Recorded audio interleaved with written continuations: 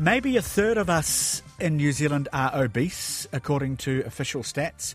You're overweight with a BMI above 25 and obese with 130 and above. 7 out of 10 adults in counties Manukau are one or the other, according to a report submitted to Parliament's Health Select Committee. New Zealand has the third highest obesity rate in the OECD, and it keeps getting worse. But you mightn't need to lose as much weight as you think if you're going on a diet and despair of being able to accomplish what we see in the before and after photos online. That's the message from Dr. Nick Fuller, the Charles Perkins Centre Research Program Leader at the University of Sydney. Under its auspices and with government funding, he's developed something called the Interval Weight Loss Program, and he's published a series of books on it, including one aimed at women and the forthcoming book called The Whole Family Approach. There's an online program which can be trialled for free, but our main reason for talking to Nick is to understand the concept behind it. Dr. Nick Fuller, good morning. Hello, Jim. G'day from Australia. How are you? Very, very good here in New Zealand. Thanks for coming on. Look, just to start, I wonder if the proverbial elephant in the room now for weight loss programs isn't so much Ozempic, which we've been hearing a lot about, but the new weight loss jabs that are upping the ante that'll let you lose supposedly a quarter of your body weight using the diabetes medication tirzepatide. Or are we going to see with all this, do you think, side effects that are not trumpeted at the moment, but that may become clearer down the track? It's certainly an interesting and emerging field. It's something that we do a lot of work in at the University of Sydney and Royal Prince Alfred Hospital. I guess these medications that you're talking about are sort of just the tip of the iceberg in what seems to be an area about to explode.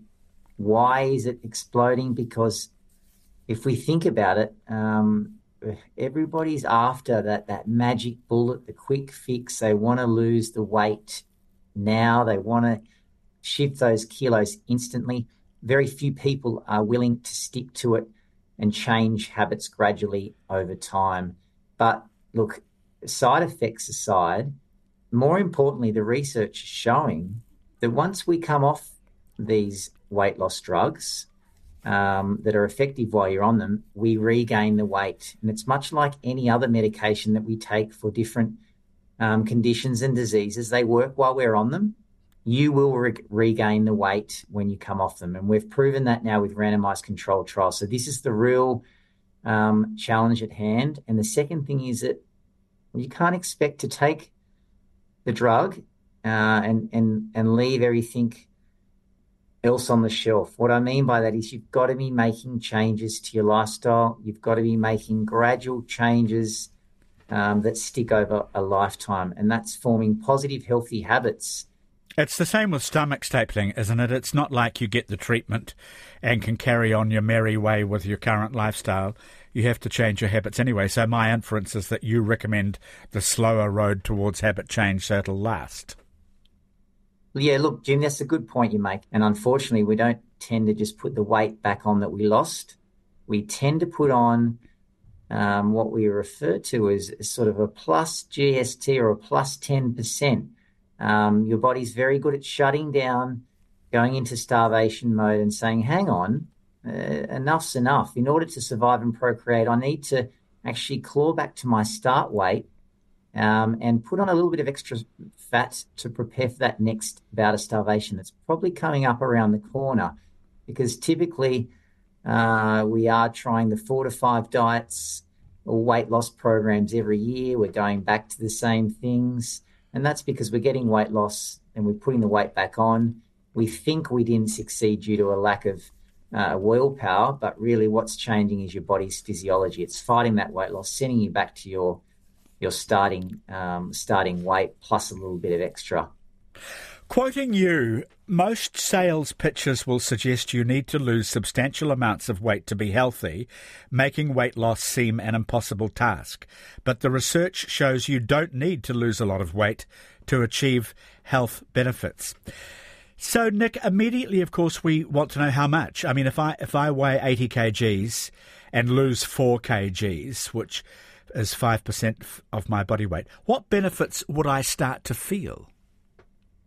huge benefits, and you're going to have significant changes in your health. You're going to see a significant reduction in chances of developing heart disease or having a heart attack through reductions in cholesterol. You're also going to significantly lower your risk of having a stroke through lowering your blood pressure. And it's not just limited to those sort of common markers that we test when we go to our general practitioner or healthcare provider, but you're also going to significantly, reduce joint pain and risk of osteoarthritis. And just a small amount of weight loss will also reduce your risk of developing type 2 diabetes, which is what we call the silent disease, because if it's not controlled and not looked after, it does result in serious ramifications like blindness and amputation. So the answer to the question is the most important thing is just to lose a small 5% amount of your weight, but importantly, follow evidence-based care from healthcare professionals that actually know what they're talking about, so that you can do all you can and set yourself up for long-term success to prevent the weight regain that usually comes with diets. When you're losing weight, your body's changing its functions, your physiology is changing, and this is what people need to understand. You're not failing due to a lack of willpower. You're actually failing due to your biology. I'll get back to starting points, if I may. And just to get back to those new jabs that we mentioned at the start, just for a second, the extra dimension here is losing muscle as well as fat. I think I read a risk of pancreatitis, and you've got to maintain protein intake and add resistance exercise to your routines and so on. So my point is it's more complicated, even with the new wonder drugs or whatever you can take. It's always complicated. There are no easy fixes. You're right, Jim, and this is why it's important to be following, and seeing healthcare professionals while you're taking, and if you're taking these medications. Some fascinating research has come from twins, which showed basically the twin that had been dieting over their lifetime compared to the twin that hadn't been dieting was always heavier. So obviously it's independent of genetic factors. Yeah, that's really interesting. Just to unpack slightly more what you were talking about earlier. So with blood pressure, for example, every kilo of weight lost makes a difference, doesn't it? Absolutely. I mean, if you can lose just a clinically significant amount of weight, and that's typically around 3 kilos of body weight, you will see your total cholesterol go down, but you'll also see, importantly, your LDL or bad cholesterol levels go down. And that's the one that's lining the arteries and blocking them and clogging them over time, the one that, if it continues to build up, will result in a heart attack. And this brings back to that question you said about, how when we do lose a lot of weight, we're often losing it from muscle and fat stores. And this is what we need to be focusing on. When you lose weight, you want to lose it predominantly from fat stores. You don't want to lose muscle mass, because muscle mass is the determining factor of how quickly your metabolic rate or how much energy you burn at rest. So you might have two people of the same weight, 100 kilos, but the person that has a higher muscle mass will burn more calories at rest, and they'll have a better chance at keeping the weight off or managing their weight, because muscle mass is so important. So when you're losing weight, we don't want to just lose it from all over the body, and we don't want to lose it from muscle and fat. We want to lose it predominantly from fat stores, and we want to hold on to muscle. And this is where exercise comes into play. So I mentioned it briefly at the start, but any, weight loss program that you're following should not just be focusing on diet. It should also be focusing on physical activity, exercise, and sleep. Dr. Nick Fuller is with us, the Charles Perkins Centre Research Program Leader at the University of Sydney. Before we get to your own programs, if we're prone to type 2 diabetes, with fat around the tummy in particular, again, how much weight loss reduces the risk? Because I'm asking this because small weight losses must be a real incentive, just a milestone that will actually produce results. Yes, absolutely. You don't need to be losing the 10, 20, 50 kilos, again, that we fixate on based on a BMI calculator.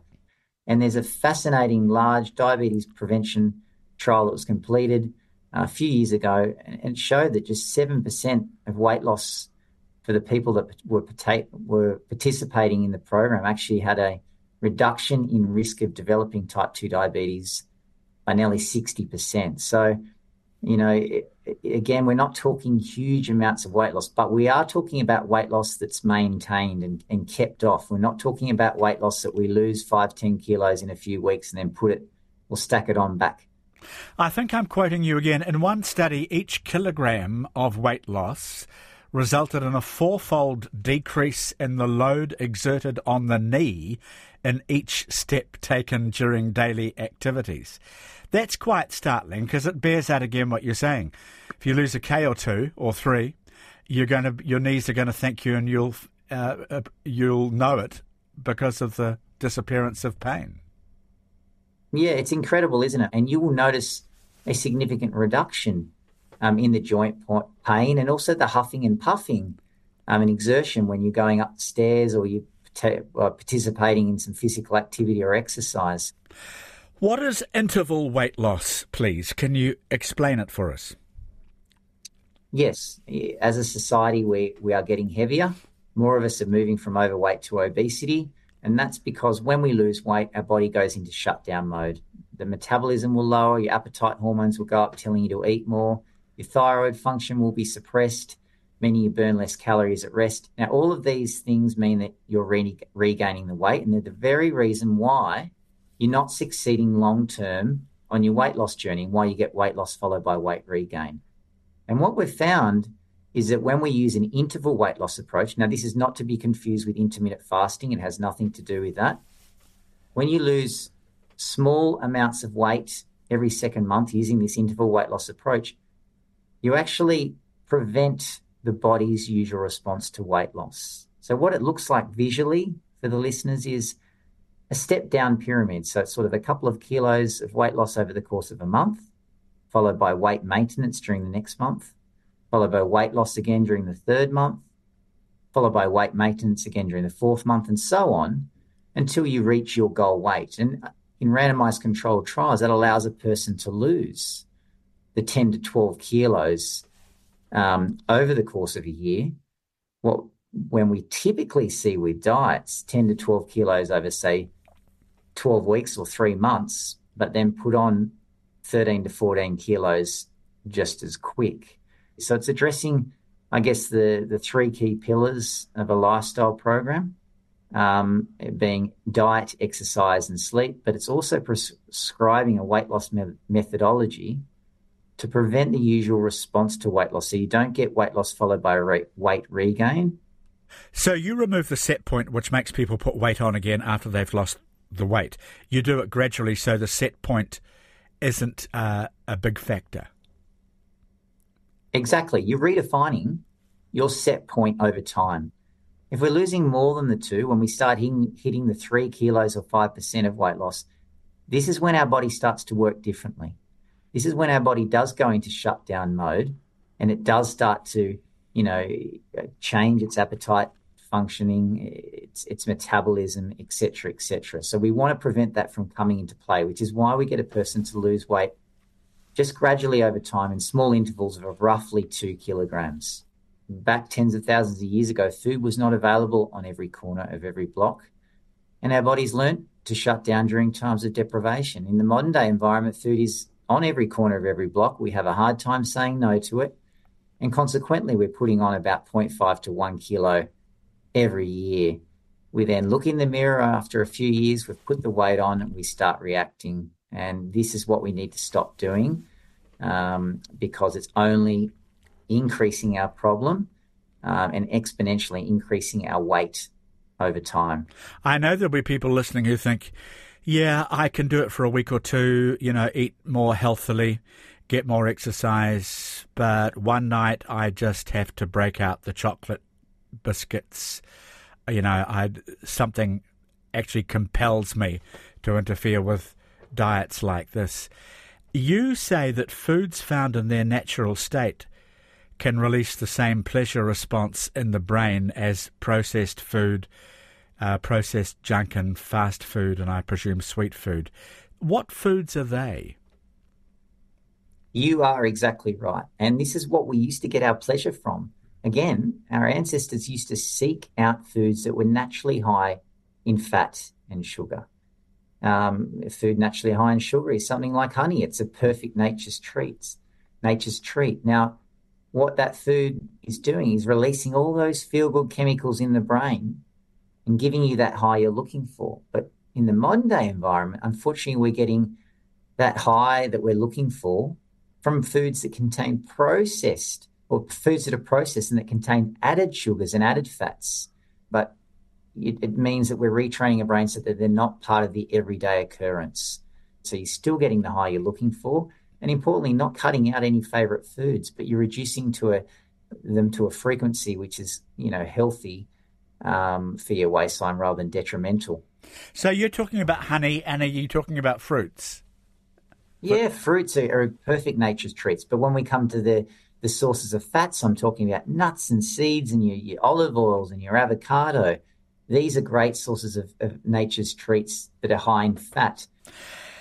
You subscribe, you've just talked about it before, to the breakfast like a king, lunch like a prince, and dine like a pauper theory, basically. I think we've all heard of it.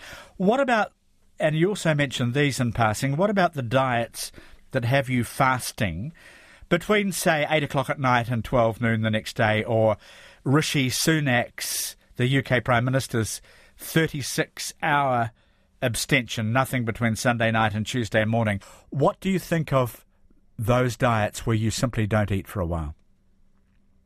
Yeah, look, this is an interesting point, and I'm glad it's something you brought up because it's something we're all following, particularly when big-name celebrities or public profiles get behind them, whether it's the one meal a day or the variety or derivative of intermittent fasting, where it could be the 16-8, where you eat for certain hours during the day, or the 5-2, where you're allowed to sort of eat ad lib for a certain amount of days during the week and restrict on the other days. They're all achieving the same response. Research and controlled studies are showing, unfortunately, they're not achieving any better results than their predecessors. And what I'm talking about is you will get weight loss. There's no questioning that. But all diets achieve weight loss. So we've now had people in the community following this program for many years. And importantly, we're not interested, as we talked about before, in the short-term results. We're talking about and only interested in people that have lost weight and then maintained it for several years. So that community is now growing, and you can join that community, which is a Facebook private Facebook group where people help one another on their interval weight loss journey and share their stories. So we are not a quick fix. We may not be sexy, but we know we work. And this is about forming long-term habits and preventing weight regain. So if you're looking for a quick fix, you're not in the right mind frame, and you're not ready for interval weight loss. And just out of interest, so you lose weight, say 2 kgs for a month, and then you keep the weight stable. How do you do that? Because you've got into a habit over that month of losing 2 kgs. How do you then just keep the weight as it is? Yeah, and this is probably the biggest challenge and complaint that the patients and people following the program have. Everyone wants to see the number keep going down on the scales. They get excited. They want to continue with weight loss. And we're saying, hang on, you've actually got to stop losing weight. So that's the biggest challenge that people have. And how do we get them to do that? Well, we get them to ease off on the exercise. We get them to have more calories and focus on more of those healthy fats. Include more olive oil when you're cooking, more avocado, more nuts and seeds, more of those nature's treats. And secondly, it allows you to have more flexibility in terms of dining out and treat food. So instead of going out and working towards a goal of 1 week, one meal or takeaway meal a week, it allows you to have 2 or even more of those takeaway or dining out meals a week plus treats. So it's giving you a little bit more flexibility to ensure you maintain your weight and you don't continue to see weight loss during those weight maintenance months. So our community now is in the thousands. It obviously starts in a clinic with randomized controlled trials, but now we are a translational program where thousands of members and people in the community across the globe are following interval weight loss, following in different varieties and forms, some through the advice in the book or books and others through the online program or app People follow and like to digest information in different ways. But yes, we're a growing body of members and seeing long-term results. And this is the only thing we're interested in, long-term results, not what people are losing over the course of 4, 8 or 12 weeks. Nick, good to talk with you, and grateful that you could give us your time as well.